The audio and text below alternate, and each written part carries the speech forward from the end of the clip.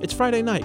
What places are you heading to for post-work happy hour? Tell us. This podcast is making a best of the best list and needs recommendation for happy hour menus at restaurants in KC. Text us at 816-601-4777. That's 816-601-4777. Standard texting rates apply. Up to Date wants to know what you're talking about with family and friends. You can text UTD to 816-601-4777 to tell us. Again, 816-601-4777.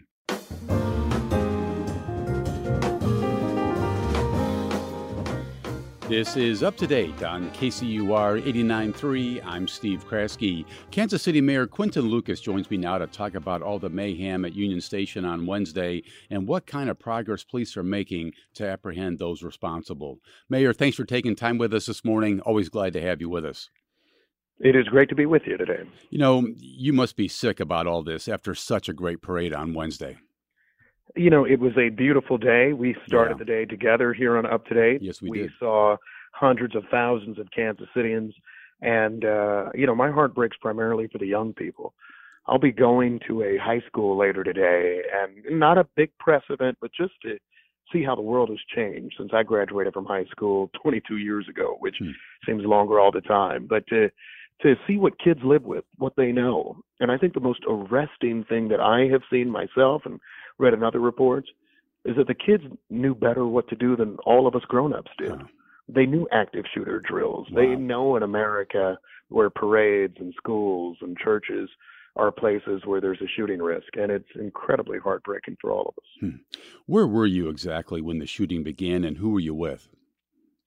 I was inside Union Station. I was actually fairly close to a number of Chiefs players and others. I would call it a VIP section. You hear a noise ring out, and then you see people running. And I think you have a very brief, oh my God moment, and then we just take off sprinting. I got separated. I had in my party, my wife and my mother with me. We got separated in the mayhem. I ended up running outside, which was fortunate for me because it went the other direction. Then we ran towards police cars and other emergency equipment. My wife and mother were holed up inside, fortunately safe and barricaded, but at that point conversing with Chiefs players, Chiefs, wives and girlfriends, any number of people and a number of children in just a completely horrifying circumstance. I don't want to live that again. And what I've shared a few times now, I grew up in some tough neighborhoods in Kansas City, lived in them until recently. I've never been more scared in my life than I was on Wednesday. And that's something that I think is really harrowing for not just me, but probably most people who were there. Wow. How are your wife and mother doing? Shaken up a lot. There have been a decent number of tears. The first things first, you feel like a terrible person because I, was separated. Right. Fortunately, and I want to thank, there's an officer at KCPD, an Officer Ferber, who helped them get to safety, and I haven't been able to write them or find them yet, but I will. But no, they're shaken up, and I think primarily because of what this means for our child. My son's about 3. We have another one on the way, and this just doesn't seem right.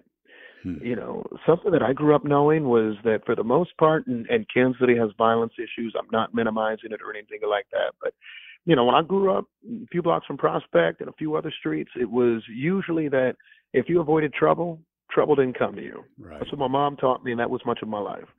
The thing about mass shooting incidents, and I will just say it, the guns that people are talking about, and I'm not getting ahead of the stories, but there are photos of AR-15s. Right. There were sounds of semi-automatic gunfire. Right. Those were the sorts of things that were around.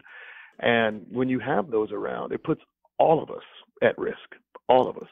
And so the 1990s advice I got from my mom of, you know what, get home quick, don't get into drugs, don't do this, hang out with the right people.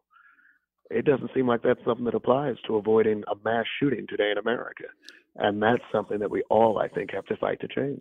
2 teenagers were in custody yesterday evening. Police are saying that an argument of some kind triggered all this. What more can you tell us this morning about what caused this mass shooting to take off in the way it did? I do think that we need to have more discussion about what causes the dispute itself.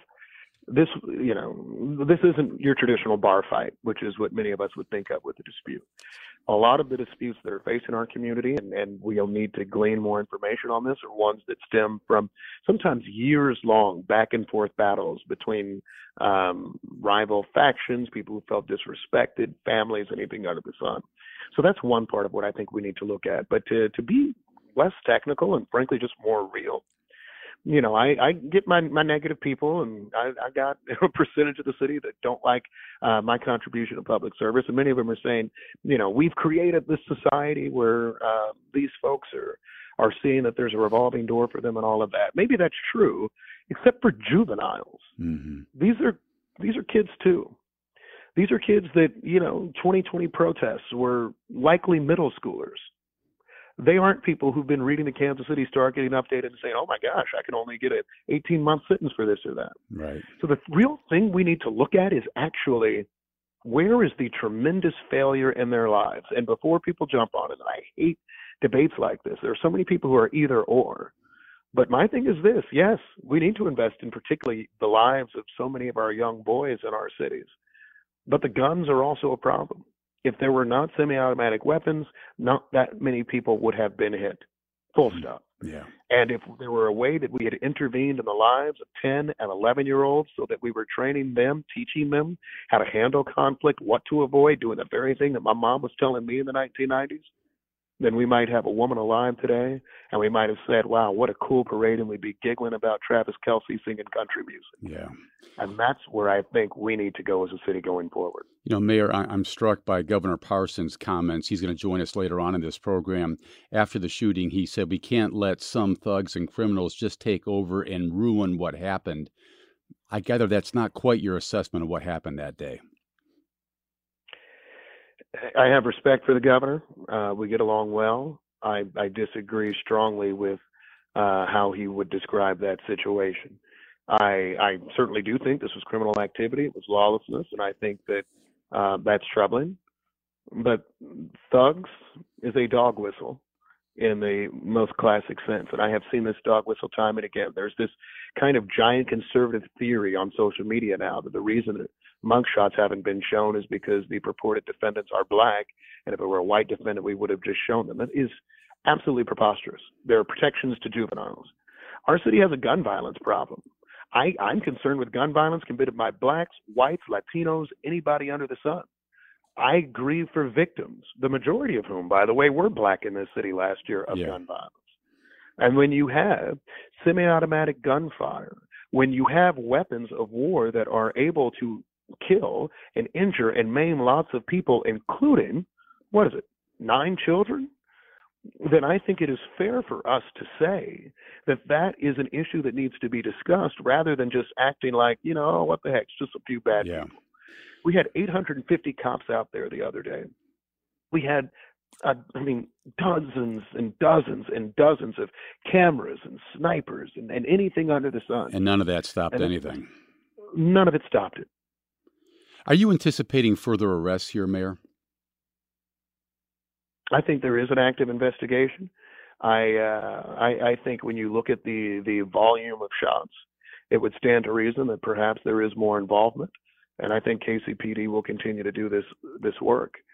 But, I think what's going to solve this long term for us is a realistic conversation about the guns that are killing our community, my community. It's why I could feel safer in 1999 living on a street where people actually did get killed than I did the other day outside of Union Station. And I think we have to have a real conversation about, I'm a man who proposed a 30% pay increase for PD. Mm-hmm. But how about a 30% pay increase for social workers in this community? Yeah. A 30% increase in their total number so that middle school kids actually are raised in some way to know how to address violence. You're mentioning address conflict. You're mentioning some gun control matters here. You got an ordinance passed a year or two ago that bars the transfer of firearms and ammunition to minors without permission from the minor's parent or guardian, as well as, the idea of discharging firearms in the city. Why wasn't that ordinance enough to stop this, and how effective has that law proved to be? I think the question is always about how much enforcement are we doing. What I look forward to having a conversation with KCPD about is how often are we citing some of these ordinances, and if we are not, then why not?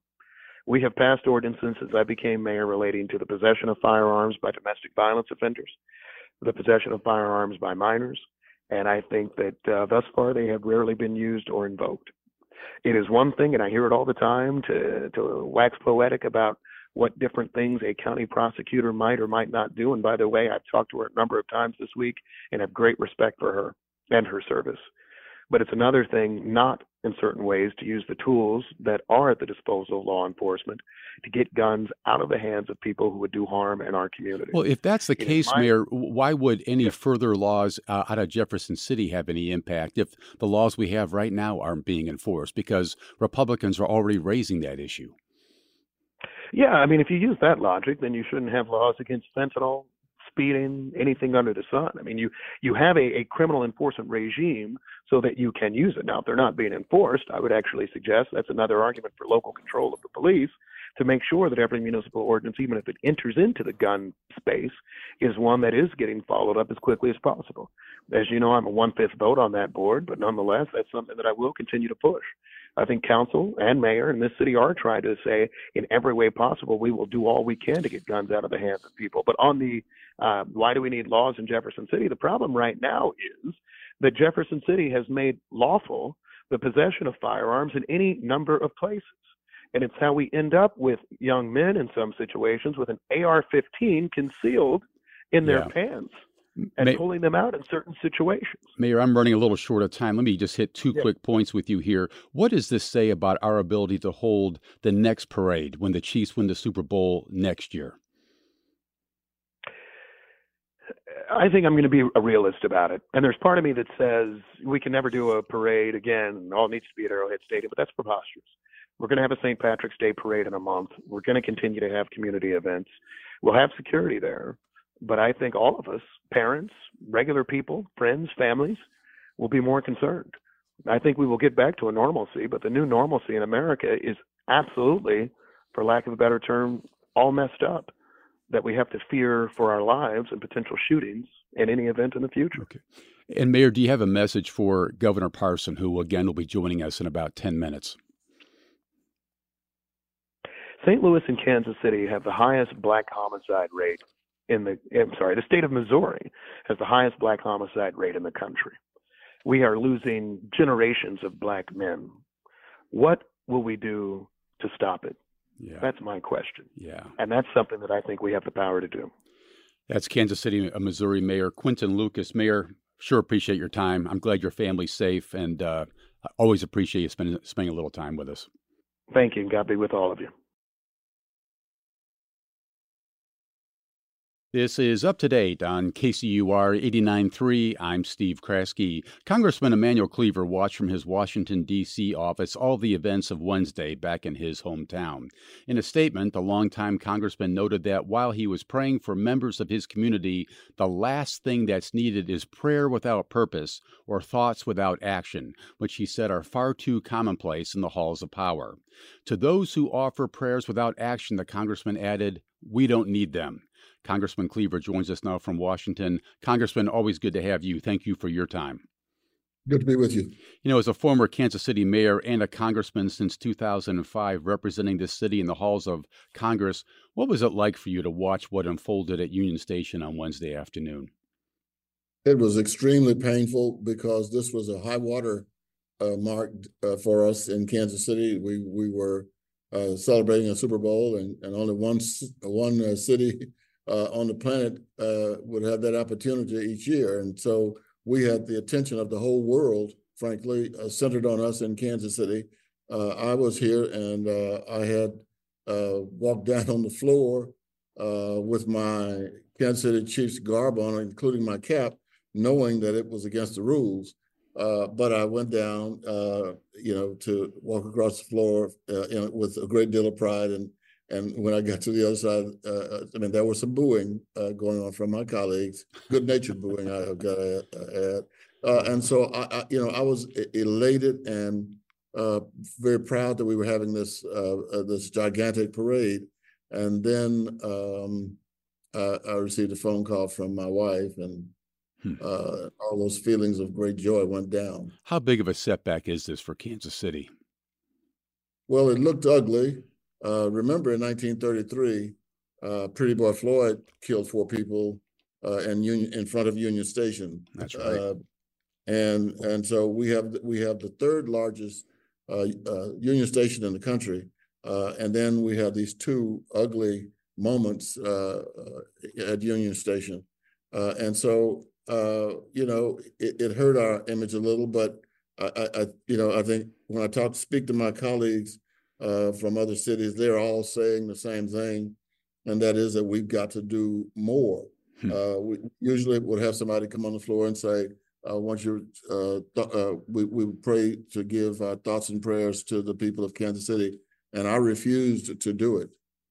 I went to the floor with Sharice Davids and Congressman Alpert and Joanne Emerson, and I didn't even want to speak. So I just talked about what had happened in Kansas City and walked off the floor. Congressman, you are a man of the cloth. We all know that. And again, you said the other evening after the shootings that you don't want prayer without action. Tell us about that. What were you thinking about in that moment? Well, it's so easy to stand on the floor and say our prayers are with you. It's infinitely more difficult to go and make something happen. Now, we have a lot of legislation that is introduced primarily by Democrats, but we were able to get the Bipartisan Safer Communities Act signed into law, which is not the zenith of the direction we need to travel, but we were able to get $750 million for state crisis intervention programs. Or sometimes people call them red flag laws. It closed the boyfriend loop. It tightened the definition of federally licensed firearm dealers, and $250 million for community violence intervention programs, and some money for mental health. But we got as much as we could get. And that's in a democracy where compromise has to always be made. My political philosophy is that you get as much as you can at that moment, and then move again later to get more. So we've been able to get something done. But look, in the 14th chapter of the book of Genesis, for those people here in Washington who claim to be and probably are a great, religious people, Moses is standing in front of the Red Sea with thousands of Jewish people, Hebrew people behind him, and he falls down his knees to pray. And the Hebrew Testament says at that point, God spoke to Moses and told him he was sick and tired of him praying, and said, you get up and go do something. And so I think that's where I am. I will not stay in the chamber, not one additional time for people to come out after a mass shooting. We've had many since I've been here. Right. Let's have our prayers and thoughts are with you. That is empty, and in many ways disingenuous. So Congressman, if you would, bottom line it for me then. In the wake of the mass shooting in Kansas City, do you expect Congress to pass any gun-related measures in the wake of what happened here? No, they'll pass by the newsroom on their way to the cafeteria to eat, but that's close as we're going to get to passing something. With the situation the way it is currently constructed in Congress, there will be nothing done. Now, there may be some bills introduced. I may even introduce a bill, but it's for a message only. People realize that the Speaker is the only one on the planet who can call a bill to the floor, contrary to what a lot of people believe. So introducing a bill means nothing unless the Speaker calls it to the floor for a vote. And this Speaker will not do that. And so we'll have some people who want to pray and do a little chatter on the edges. Right. But in terms of significant legislation, that's not going to happen. The mayor was just on, and he said that he believes that AR-15 assault-style weapons were used in this mass shooting. given that, is there any type of gun control measure that might have a better prospect in the House of Representatives than others? Would an assault weapons ban work? Would background checks have a better shot? Do you have any feel for that? We had, as you know, an assault weapons ban during my term as Right. mayor. I had nothing to do with it, but Bill Clinton was able to get that through. The problem that the president, the error that the president made is that he had a sunset provision, and I think he probably did that only because that was the way he was going to be able to get the votes. Yeah. He had a 10-year sunshine provision. And since then, we've had a number of bills trying to get that started again. I think the only way that's going to happen is if, I don't want to get too political on a radio show, but I think unless the Democrats control the White House, the Senate, and the House, that's just not going to happen. And we need to quit trying to fool ourselves, talking about, what we need to do now is read more books about love, and we need to have hugging fest. We need the laws, and those guns were manufactured to kill humans, not squirrels, not Bambi out in the forest, but human beings. Do you think Wednesday's shooting is going to have a chilling effect on this city's ability to hold a future Super Bowl or World Series parades or World Cups? Well, for the last couple of days, I've been talking with my colleagues, and they've been talking to me and others, and people are saying, this may cause us to have to rethink parades. And there was one particular member who told me that he is in 4 or 5 July 4th parades, and he just said, now I'm going to be looking over my shoulder if they have the parades. It does damage. I think there will be people who will say, if we won the Super Bowl next year, there would be some people saying, I don't want to go out there. Let's watch it on television. Yeah. That's a human response. Trying to stay out of harm's way. I think it is relatively safe. We had, just in 10 seconds, Congressman, do you think it'll have a chilling effect on our ability to hold big events like this in the future? It's going to create nervousness. Yeah. And there may be people who won't come. And we had a lot of law enforcement people there. The Attorney General told me that he had a lot of FBI agents there that were there before the shooting, just as a part of every big event where the FBI is now present, undercover, of course. Right. Well, that's Missouri Congressman Emanuel Cleaver from Kansas City. Congressman, appreciate your time very much. Sure, good to be with you. We'll be right back.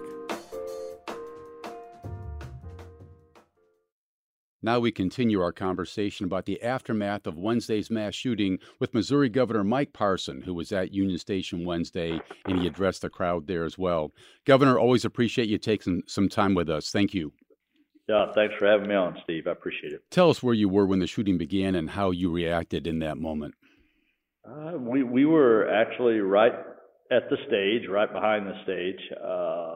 People were exiting the stage where we were at, and a lot of people around there, music, confetti machines, all kinds of stuff kind of going on. And my security detail right away knew that there was gunfire. They heard the shots. Kansas City PD responded immediately, started running towards the scene. My guys grabbed me and the First Lady, took us out to the vehicles and got us out of there as soon as possible. And that all happened within just a matter of seconds. I was in that business a long time, but the response that KCPD, the emergency personnel, the highway patrol, everybody involved, including the private citizens. Couldn't ask any more of all of them. It's just a shame of what happened. Consider it was just a day that should have been a celebration, and right. Just a few people just ruins it for everybody. Governor, we just had Mayor Lucas on the program, and he's indicating now that the juveniles who were involved with this were carrying AR-15 assault weapons. Again, we're talking about kids under the age of 18.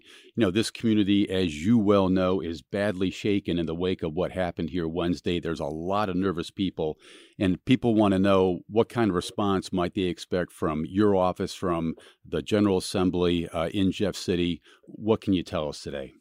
Yeah. Look, Steve, I think everybody wants to, kind of go to the gun violence, the political side of this. But here's what I'll tell you. Juveniles have no business carrying AK-47s around parade, around the people that were there. That should not be happening. And there's a huge difference between that and me taking my grandson out to go quail hunt. And I think we've got to realize that, number one. But look, they don't have any business doing that. They've violated the law. They've committed a homicide. And needless to say, all the other assaults, aggravated assaults that's involved in this, but they need to be held accountable. Look, I hate it because they're juveniles, but at the end of the day, you're making adult decisions, so you got to be considered accountable for what you did. I don't think there's any question about that. Would laws help? Just last year, House Republicans in the Capitol in Jeff City voted down a law that would have made it illegal for minors to possess firearms in public. People up here would be comforted by laws like that, and yet would something like that help in your view? Yeah, I don't think there's nothing in the world wrong with having these discussions of what happened with these minors. And honestly, you're seeing that all over, just not Kansas City, all over the country. People are doing these kind of crimes. And I think it's much more than a gun, I'll be honest with you, because I think we have allowed people to commit crimes with no accountability. And that doesn't matter whether you're shoplifting, whether you're stealing, whether you're taking over community blocks, whether it's drag racing. I mean, you can go on down the list of what's going on, and not Kansas City or St. Louis. I'm talking about Chicago, Philadelphia, New York, El Paso, Dallas, Seattle. Anywhere that they have the strictest gun laws in the nation, they continue to have the same problems. And I think part of the root of that problem is you have to discuss the idea, how are we going to make these people accountable so they don't ever begin to go down that road? Well, what's your answer to that, Governor? How do you make them accountable? Well, I can only go back to the days. Let me just go back to the days when I was sheriff, and right. I'll talk from real experience. People didn't want to go to jail. People didn't want to go to jail. I mean, anybody, the average person out there didn't want to spend time in jail. They sure didn't want to go to prison. Now we're not putting very many people in jail. I mean, we're either not doing bonds and I realized there was some things in there that needed to be addressed, but I think we tipped the scales too far the other way. A lot of people say our jails and prisons are full these days to capacity, even here in Missouri. Well, they're not here in Missouri. I don't know who's telling you that, because we had 36,000 people in prison when I first come here, and there's only 24,000 people today. So I'm not sure that one's right. But anyhow, the point I'm making, I think we all know, we see from all different areas where these crimes are happening, nobody's really being held accountable for them, or they're released them the next day. I mean, there's got to be a deterrent, and I think when you start doing it, those minor things, I guess, or major things, however you look at it, but if there is no accountability, especially to, I want to say, young people, you're going to keep escalating, and I think we see that all the time. The mayor here is calling for actions. The mayor here is calling for actions that go beyond accountability. He's talking about wraparound services, more social workers, and he points out that we have the highest black homicide rate, one of the highest in the country here, and he wants to know, what will you do about that? Well, I don't think any question whether it's St. Louis or Kansas City. We've tried to do different things, work with the African-American community. I mean, you look at Reverend Miles up there in Kansas City, we've worked with him on different occasions. You look at the Urban League in St. Louis, where we're trying to put mental health resources in the African-American communities. We're trying to find witness protection programs that we can help people to go in and testify against one another. That we do. Those are just some of very few, but I mean, I think we have done a lot since I've been governor, and I'm not there to boast about that, but there's nobody knows probably as a governor's seat about crime and what I do.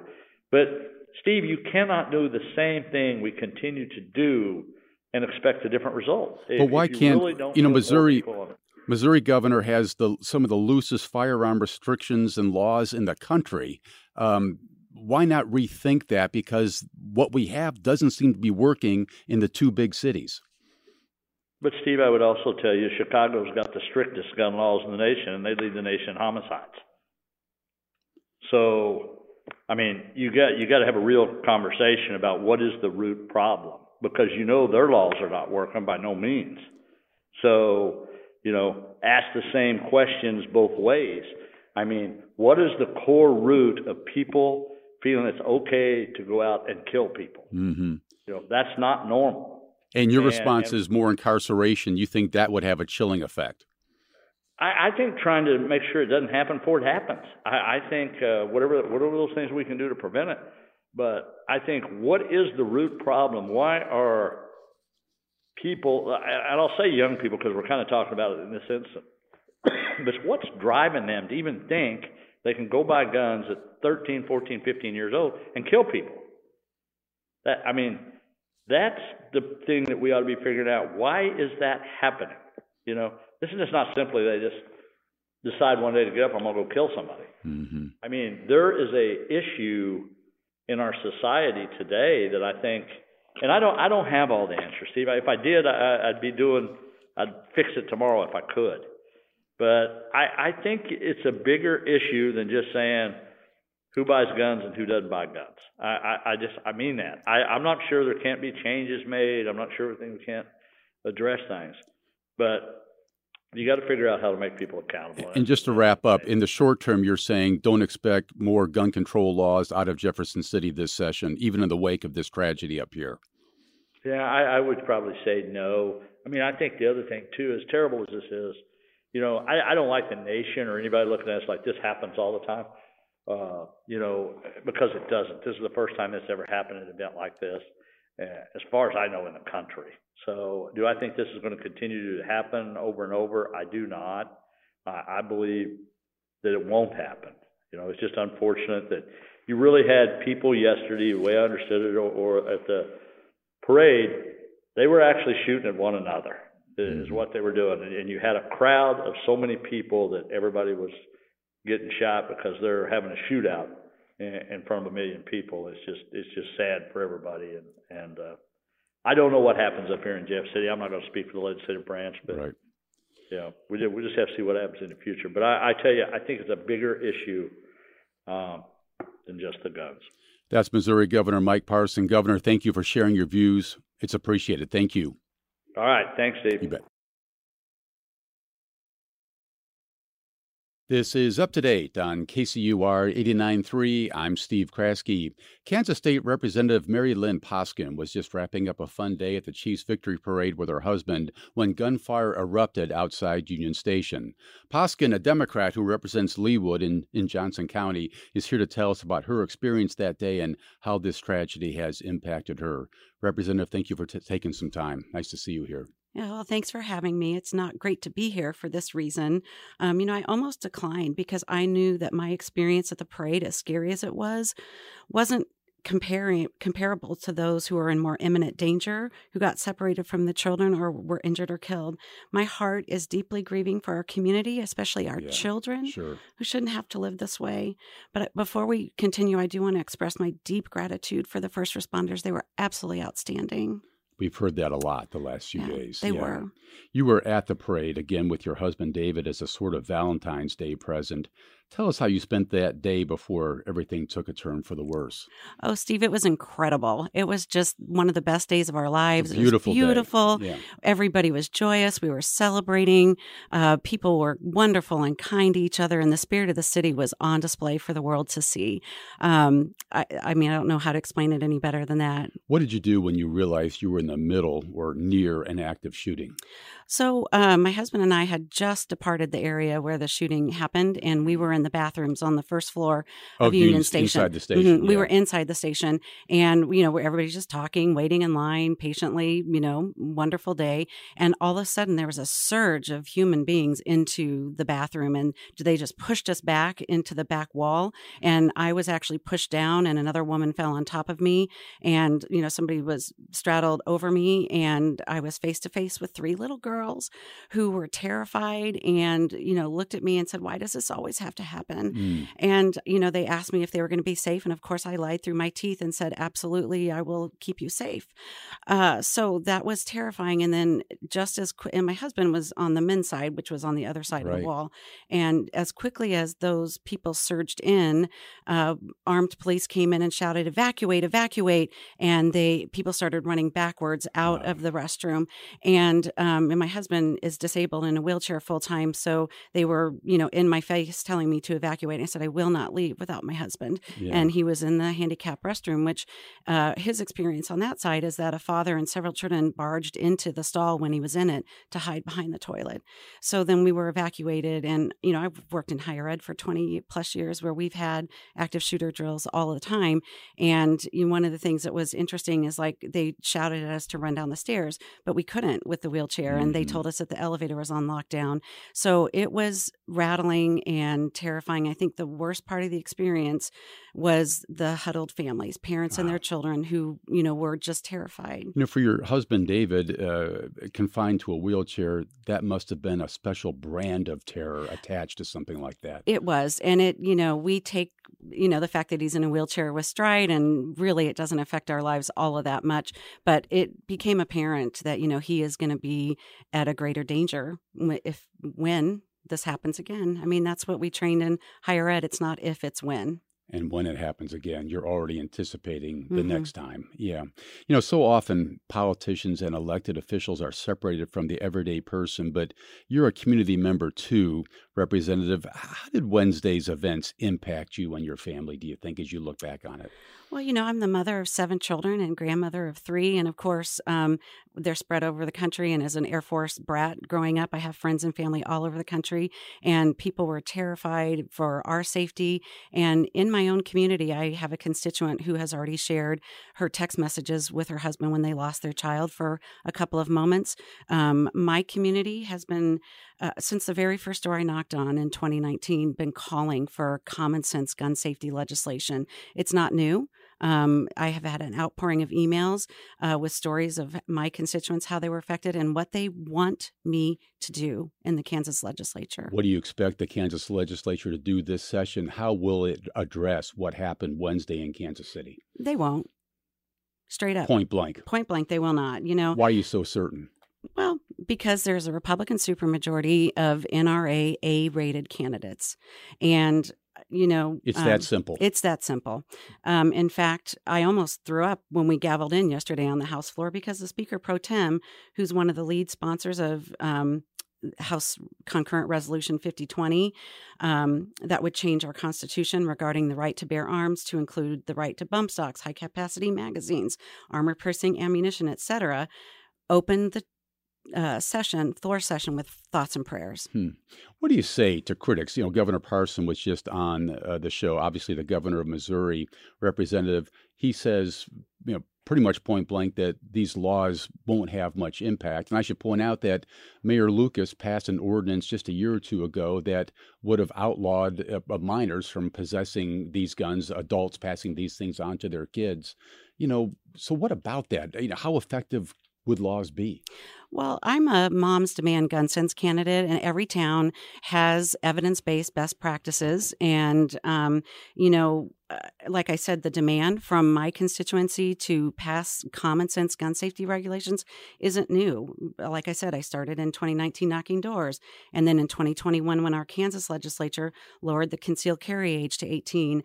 And then in 22, after Uvalde, my Church of the Resurrection, asked its members who are concerned about gun safety to email their elected officials with what they considered to be common sense bipartisan efforts to reduce gun violence. And with the exception of increased mental health funding, every single ask in that email in 2022 is a no-no on the NRA Political Victory Fund Kansas rating questionnaire. Okay. Every one. So you're saying pushing for this won't result in any laws being passed. Given that, How will Democrats in Kansas respond to what happened here Wednesday? Should we expect some sort of coordinated, unified effort going forward? Well, I will tell you that my answer is the same today as it has been since I was elected. We need to help the legislature stop the bad bills and break the supermajority so we can sustain a governor's veto of bad legislation. And there's huge efforts being made on that front this year. It's an election year, and Absolutely. high hopes from Democrats Absolutely. that the supermajority will be broken. Absolutely. Johnson County is the nexus for this change. Every single member of the Kansas legislature is up for re-election in 2024. Right. And I urge everybody who wants something to be done about this to research and support gun sense candidates with your time, talent, and treasure. Okay, given that, do you expect Democrats to make a unified push even this session, even though you're saying it's pointless? Oh, we will. We will make the points, and we will ask for votes to be recorded. One of the things that I hope people will do is research their candidates in 2024, but that's getting harder. Folks who have absolutely supported loosening gun regulations in Kansas, especially in Johnson County, are not signing on to the proposed amendment. We've got Majority Leader Croft, who didn't sign on to it, Representative Turner, folks that lost or won their elections by less than a couple hundred votes in 2022. Do your research and know who those candidates are. So basically what you're saying to us, Representative Poskin, is that the political dynamics in Jefferson City and Topeka when it comes to gun control type issues are virtually identical. I do. And I also refer to them as gun safety measures. I grew up in an NRA household. I'm a gun owner myself. And what we're talking here is about common sense public safety legislation. Yeah. We're not going after anybody's guns. So what do you think's next on this issue going forward? What can we expect in the next week or two out of Topeka on this issue?